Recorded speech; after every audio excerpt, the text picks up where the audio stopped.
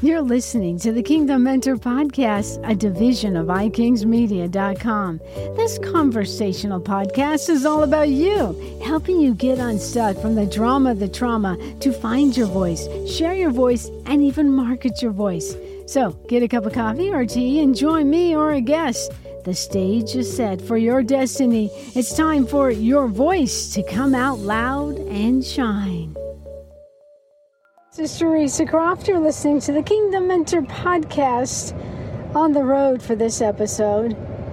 As we've gone through the fire, literally, if you want more information on just the trauma that we've gone through in the last few weeks, please go to episode, I think it's 187, because on October 3rd, third-degree burns over 30% of his body while 3 women watched on in horror. I'm talking about my husband. The healing's been amazing, but still walking through this trauma, I thought, let's drop something in. I hope to get Dave up to the mic to kind of share some of his stories, but while we wait, let's talk about dealing with triggers. Dave was a guest of mine over a year ago, and we talked about triggers. So I thought I'd drop that audio down here. It's so relevant. I mean, it's kind of like you're listening to someone else share with you how to walk through triggers. So I just thought it would really bless you and be a continuation of this wonderful story. Because I say wonderful because Dave's healing has been unbelievable. If you want to see the drama, go to facebook.com/groups, pray for Dave Croft, scroll down and you will see an amazing celebration of healing. All right, so sit tight. Thanks for dealing with this audio. This is not the best. And let's listen in to Dave and Teresa on triggers. Oh, Jesus. He's got a sense of humor. So, can I ask you a question that I think, what happens when you're triggered to either go back in your mind or something current is triggering you, and next thing you know, you're back down in that. I have to always remember what God says about me and who He says I am. So the greatest FRP. way to defeat the trigger is to understand who you are in Him. Right. Understand what He's saying about you, not what other people are saying about you. It's so important. If we're trying to get our needs met by what other people think about us or status quo, we're never going to get there. My gifts make room for me, but my gifts are not who I am. My gifts are for the body of Christ, but I don't find my identity in my giftings. When God gives me a prophetic dream or He gives me a word of knowledge or He moves in the realm of the supernatural, I don't get a need met there. I find myself in awe and wonder of God, that I'm getting to experience how much love He has for different people, for His children, because His love is so deep. Yeah. So when I recognize a trigger, I do something about that trigger immediately. That's good. Sometimes I just laugh. Yeah. You know, especially when the trigger, when the trigger sounds like something that you've walked through so many times, a lot of times that trigger is meant to make you think you really didn't overcome that, or you really hadn't been. That's so good. I've had so many people come to me at different times. They've come to me for over a dozen times telling me they need deliverance. The same thing. They didn't need deliverance. They just needed to learn how to walk it out as a son or a daughter. It's kind of like the FRP. You pull out something. Well, when I think of FRP, I think of work. Well, so. I know, but let me have my little abbreviation. F is what doesn't have righteousness, joy, and peace. Go ahead and pull it. There's actually something happens neurologically when you grab that. You go ahead and feel it. You don't stuff it. You don't have to feel it forever. And then you immediately bring a promise and a presence of God. And you stay real to your emotions, but all the time bringing in. But you can't stop the triggers. But, you have to understand that all who desire to live godly in Christ Jesus shall suffer persecution. Amen. That's the word of God. But He said to me out loud, I've come that you might have life and life more abundantly. So I have to understand that the overcoming part of me is Him inside of me flowing out of me. And you can be triggered any time of the day. You still can bring that into the present. Wait, that doesn't line up with the word. So I think as far as dealing with trauma. You go back to the word, Philippians 4:8. You got to stay present. I think you need a tight group that you can be real with.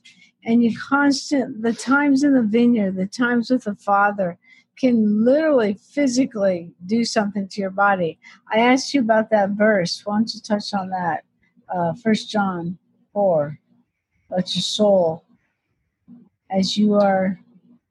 3 John, verse 3. Sorry. I would to God that you be in perfect health, even as your soul prospers. Is that what you're talking about? Yeah, I touched on that. I think that's the key for walking through and defeating trauma. That verse right there. Trauma takes you into a place of unhealthiness. And a lot of times the triggers, the enemy is trying to convince us that we have a soul tie. And and so you have to get to a place where you understand that he never changes his tactics. His tactics, his antics, they're always the same. So it gets repetitive. And of course, we learn by being faithful to him and his word. And the repetition of us putting his word on the inside of us is one of the most powerful things that we can do, because it's the key to freedom. It's the key to overcoming every single thing that comes against us. And, that's kind of mundane to most people in the world, in the society in which we live. But we're praying for a society that's wakened, that is completely awake, if you will, to the power of God's word. Jesus is the word. There's nothing more powerful than the word of God. So when you begin to understand the power that's in the word of God, and you begin to walk in that power, flow in that power, you begin to release that power, you'll find yourself quoting the word back in any situation. So what I do is it's been so long since I've really experienced some of the things that I've seen other people walking through, but it doesn't mean that I ever forget where they're walking. And so I just wept the last 3 mornings. It's just been a real tender place with the Lord and the Holy Spirit, and praying for others and recognizing what they walk through. And I don't want to go into the details of it. The gory details only glorify the enemy, and we don't want to glorify sin. What we want to do is we never want to be in awe over a person's sin or their failure. We never want to be in awe over that. We want to be in awe over God's grace, over God's goodness, over God's mercy, over God's kindness. This is where we want to stay, in a place of awe and wonder, is over God, in God, through God, by God, for God. This is where we are. This is who we are. That doesn't mean that we're not real with our emotions, that we won't cry, that we won't get crushed. But what is so amazing is the power of God to cause you to rise above the situation that you're going through. When the enemy comes in like a flood, then the Spirit of the Lord lifts up its standard against him. And, unless you've been drowning in sorrow, unless you've been drowning in hurt, unless you've had your heart crushed, you don't appreciate, you don't understand, you don't know how strong your faith is until it's tested. But who in the world wants to put themselves out there to say, yeah, here I am, test me? Not many people. I like what Kristen says, watching on Facebook, kind of reinforcing that. And I'm so proud of you, Kristen, the way you've been intentional. She says, at times I get concerned when I get triggered that way, and have been speaking my healing in response to those thoughts. Isn't that beautiful? Mm-hmm. So I think it's a process, but you don't have to flake out in the midst of the process when you realize process is really about you and your intimate relationship with God. God doesn't train through pain. He's always there in that word picture. He's always there, got a table prepared for you. And it's interesting, every morning you can have different things hit you, but there's nothing like that time that you get in the vineyard of your soul. And, you can carry intimacy that. With him. And you can carry that through the day. I looking up here and seeing on Facebook, there's some powerful voices. 2 weeks ago, we had our little Sunday fellowship, and Dave said something so basic, but it shot a fire in my soul. Because when you get under trauma, when you get stifled, you can feel like your voice is stifled. And all he said simply in the midst of attacks is, it's about your voice. I mean, I'm thinking this is going on a full year of Redeem Your Voice. that we get to come together, apply the Word of God, shake the drama, the trauma, because your voice is needed. Now, your voice may be represented in so many different ways. It may be at home, it may be at work, it may be in what you do with your hands. And the enemy, and if you think about it, if my voice is stifled, I get depressed. It doesn't mean I don't get my needs met. I didn't go on Facebook Live. No. But when I listen and I get a voice that rises up that comes from the processing of what God is saying, I find healing in my body. Like right now, sharing this time with Dave, I don't have any neck pain. I don't have any head pain. I don't feel the gorilla is trying to hang on me and push down. So I know, poor Dave, when I first get up, I get that cup of coffee, and sometimes I just got to sit there and then absorb and just every morning I'm going to just receive the glory. The glory is the power source. There's no performance needed to walk in the glory. No performance needed to walk where once and for all Jesus paid the price. It is finished. We are coming from that place of victory. I think just those simple declarations set you up, whether you have 5 or 10 or 15 or 20 minutes to spend. I believe it sets you up in an accelerated way. I remember back years ago, I was getting up at dark 30, and I only had about 5 times, unless I got up at 3:30, and I just didn't want to get up at 3:30. And I remember the Holy Spirit saying, hey, I can accelerate that 5 minutes you have with me, because this is just a different time in your life. You're going to work, you're on the radio, but I can accelerate those 5 minutes. And then fast forward where we have maybe time, you still may be working from home. How is God asking you to let him accelerate some healing, accelerate some responses, some learning? I want you to ponder that. How is God allowing you through the process to bring that acceleration? Because it's time to not stop talking about being in the pit. It's good to be real. Hey, good to be real. But what rope is God putting down there? Is he putting some prayers of some saints? Is he giving that? Is the rope Dave's word that's shifting the atmosphere as you listen, live or recorded? Ask him. He just loves to show up out of the box ways to be able to pull you up or to accelerate you. Once again, to go back to your voice. Because as you release your voice, something happens in the atmosphere.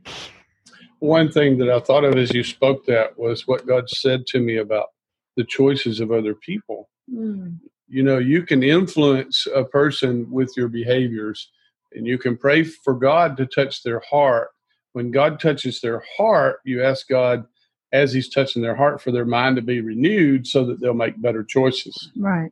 But you can't force a person to change. You can't force a person, you know, to make a choice that would be the greatest choice for them. You can't do that. Right. And it's so funny that, you know, people are going to look for someone to blame their bad choices on. They're always going to decide, and that's an insecure person. And so they're always going to look for somebody to blame. And, you know, I'm a little bit leery in telling you this. You got a target on your back because you carry such an anointed presence. The presence of God doesn't draw attacks, but the presence of God is flowing so much out of you. When a person rejects the presence or the glory, if you will, that's coming out of you, and they do something that they know they're not supposed to do, you're going to be the first person they blame. I'm talking about people in your life. Yeah. I'm talking about friends. I'm talking about personal friends and personal family members. They're going to blame you. It's going to be your fault. And how you respond to that is key. It's so important. Don't react. Do not react. Okay? Just very patiently ask God, what are you trying to teach me in this?